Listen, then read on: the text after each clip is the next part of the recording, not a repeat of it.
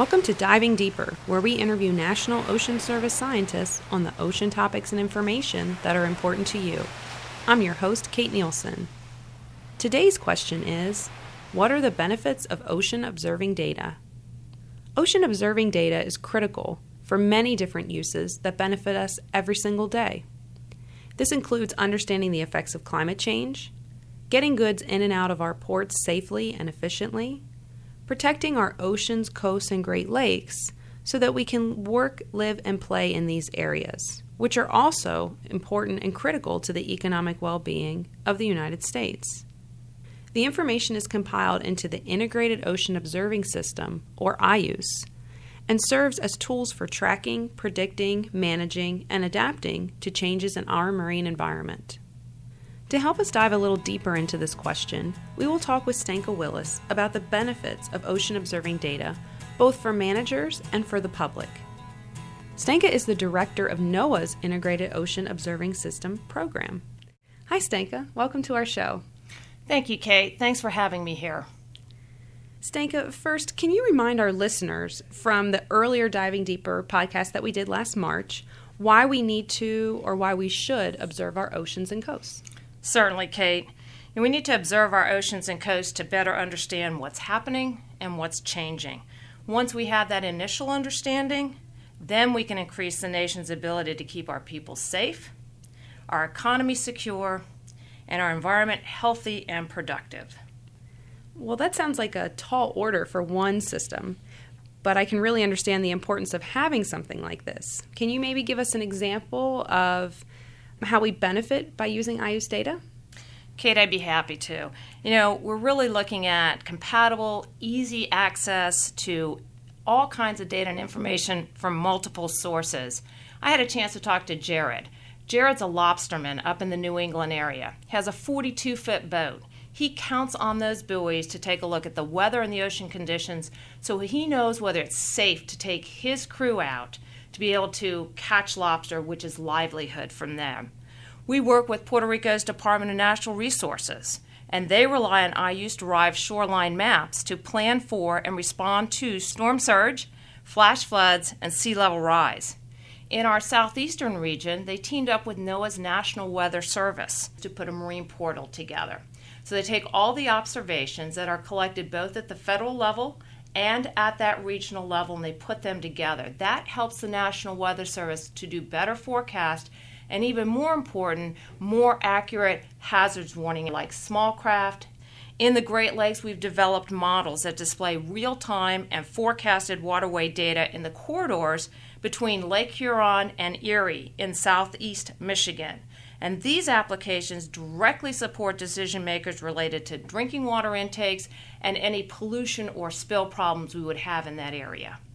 Turning to industry, certainly easier, better access to ocean and coastal data is important for our ability to understand those seasonal forecasts.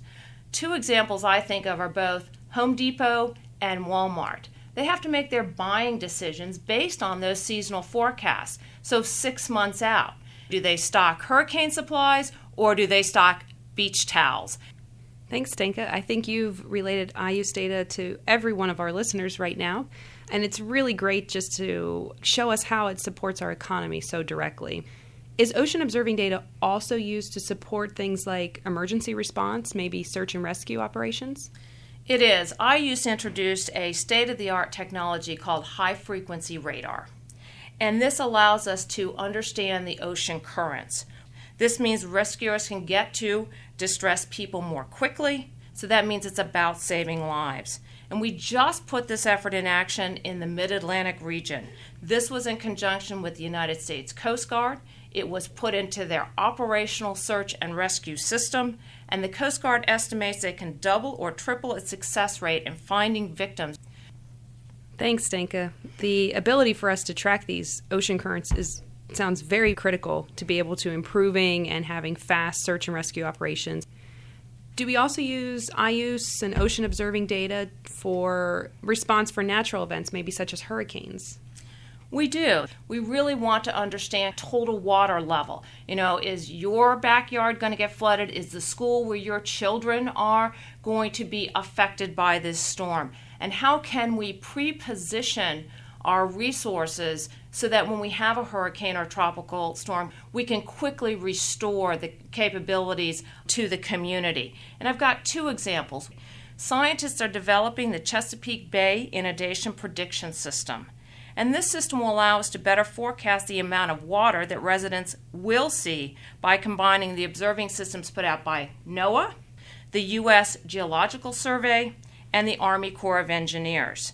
They'll put this data together with higher resolution models, and they'll provide these forecasts in easy-to-use images by both the state managers and for the public to understand.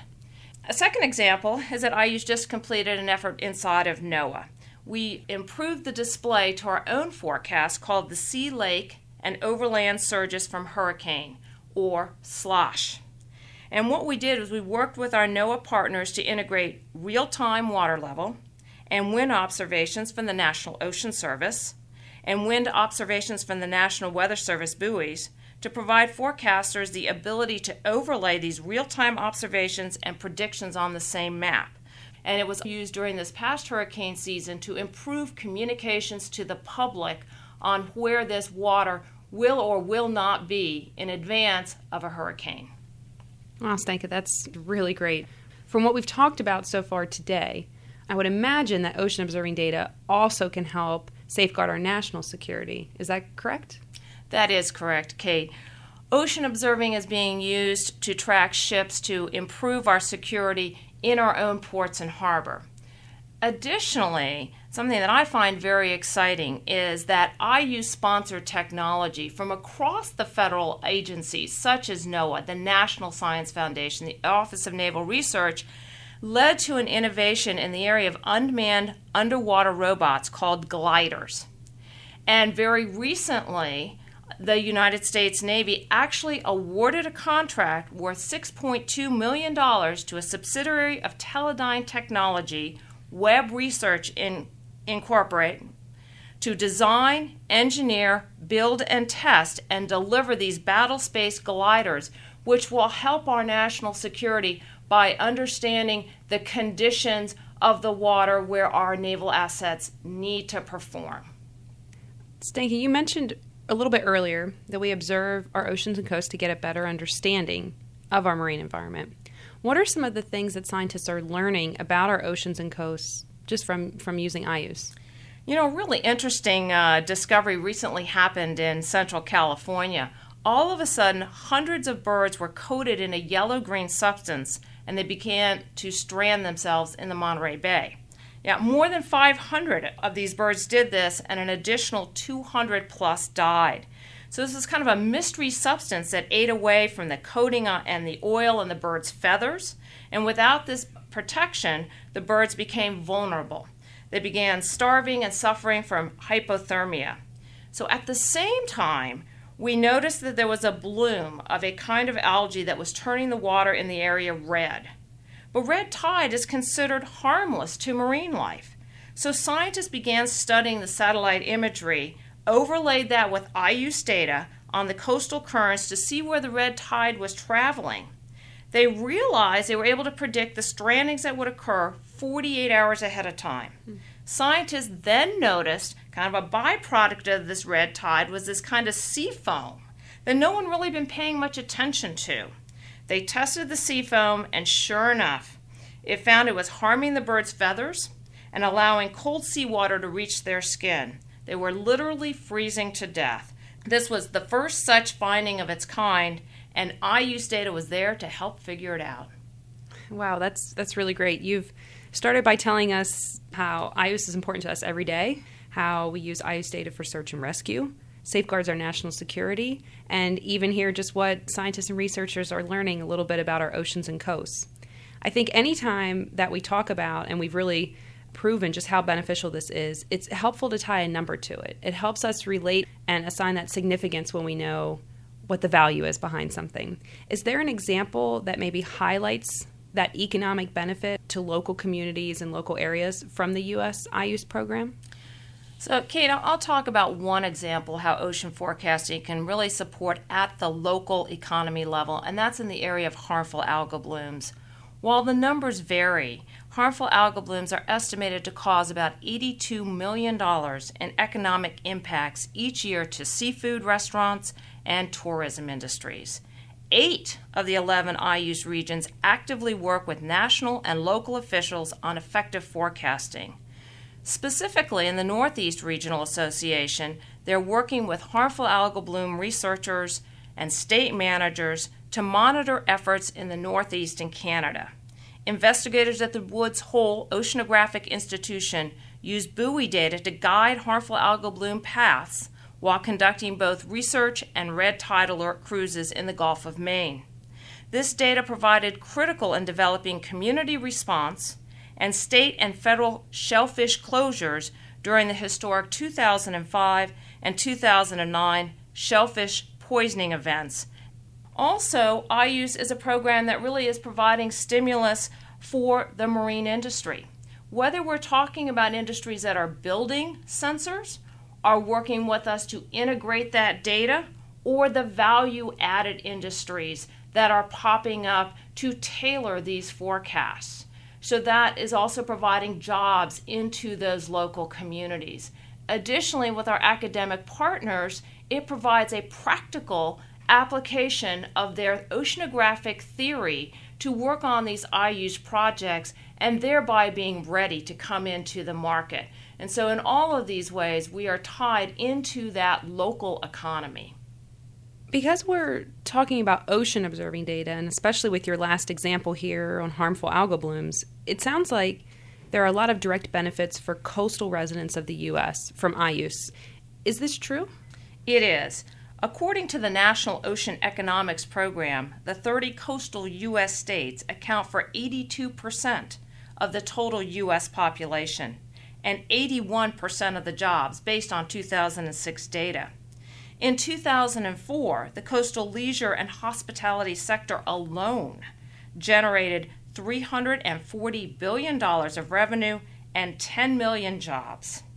The coastal trade, transportation, and utility sector generated another $950 billion. In 2005, hurricanes Wilma, Rita, and Katrina accounted for approximately $157 billion in damages and 1,987 deaths within the coastal communities. The benefit of having the ocean observing data and a national system such as IU's will help better secure these local economies. For example, data integration will provide earlier and better information to decision makers needing to enhance zoning, coastal construction, and offshore gas and oil operations in order to minimize impacts of weather, sea level, and flooding. Specifically, IU's funded an effort to develop and disseminate near real-time customized website for the Long Beach, Los Angeles harbor. We were able to combine wave data, sea surface temperature data, surface currents, and winds over NOAA's nautical charting to allow the harbor pilots to better bring in the large ships that are coming into Long Beach. And so why is that important? For shipping, time is money. And therefore, being able to plan their routes efficiently and effectively means additional dollars for them and lower costs to us. And how about for our non-coastal listeners today? What are the economic benefits of IU's for them? You know, that really is an important issue. Folks in the middle of the country might not think that this is important. But when you think about 95% of our goods and services come into our ports, being able to do that safely and efficiently in an economic way will result in lower prices for all of us. Also, this oceanographic information is important to our farming community. By taking the oceanographic information, combining it with the atmospheric information, we can all provide better seasonal forecasts that allow the farmers to understand what to plant, when to plant, and in some cases, when to actually harvest. These have really been great examples of how integrating all of this ocean observing data together can help our economy. Are there any other benefits that we haven't yet discussed today? I think that there is one that ties this to ocean and human health that I'd like to go over, because I don't know that people have a chance to think of this. So, ocean observations are improving scientific ability to detect and mitigate the outbreak of disease and other harmful conditions. For example, research done under Dr. Rita Caldwell recently developed a system for predicting cholera outbreaks using satellite monitoring of marine environments. The data shows that the epidemics actually follow seasonal increase in temperature of the ocean and phytoplankton levels. So the tiny organisms increase in the number as the water temperatures rise and bring the cholera pathogen to drinking water supplies. This finding could lead to early warnings for similar ocean health threats. Thanks, Zdenka. I really appreciate all of these wonderful examples that you've provided for us. I feel like you really showed and highlighted how eye use impacts us and is important to us every single day. Do you have any final closing words for our listeners today?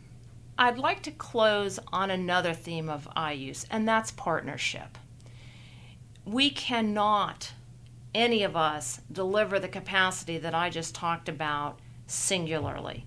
Eye use is a partnership at the federal level with more than 17 federal agencies and institutions participating. At that regional to local level that bring together that state, local, tribal government, academia, industry.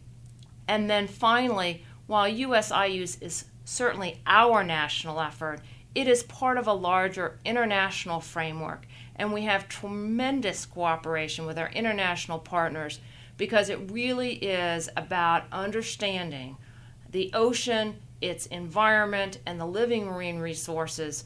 And that's why I get so passionate when I talk about this thing called the Integrated Ocean Observing System. Thanks so much, Zdenka, for your time and joining us on today's episode of Diving Deeper and helping us learn more about the many benefits of ocean observing systems. To learn more about ocean observing data, you can visit ioos.gov. That's all for this week's show. Please tune in February for our next episode.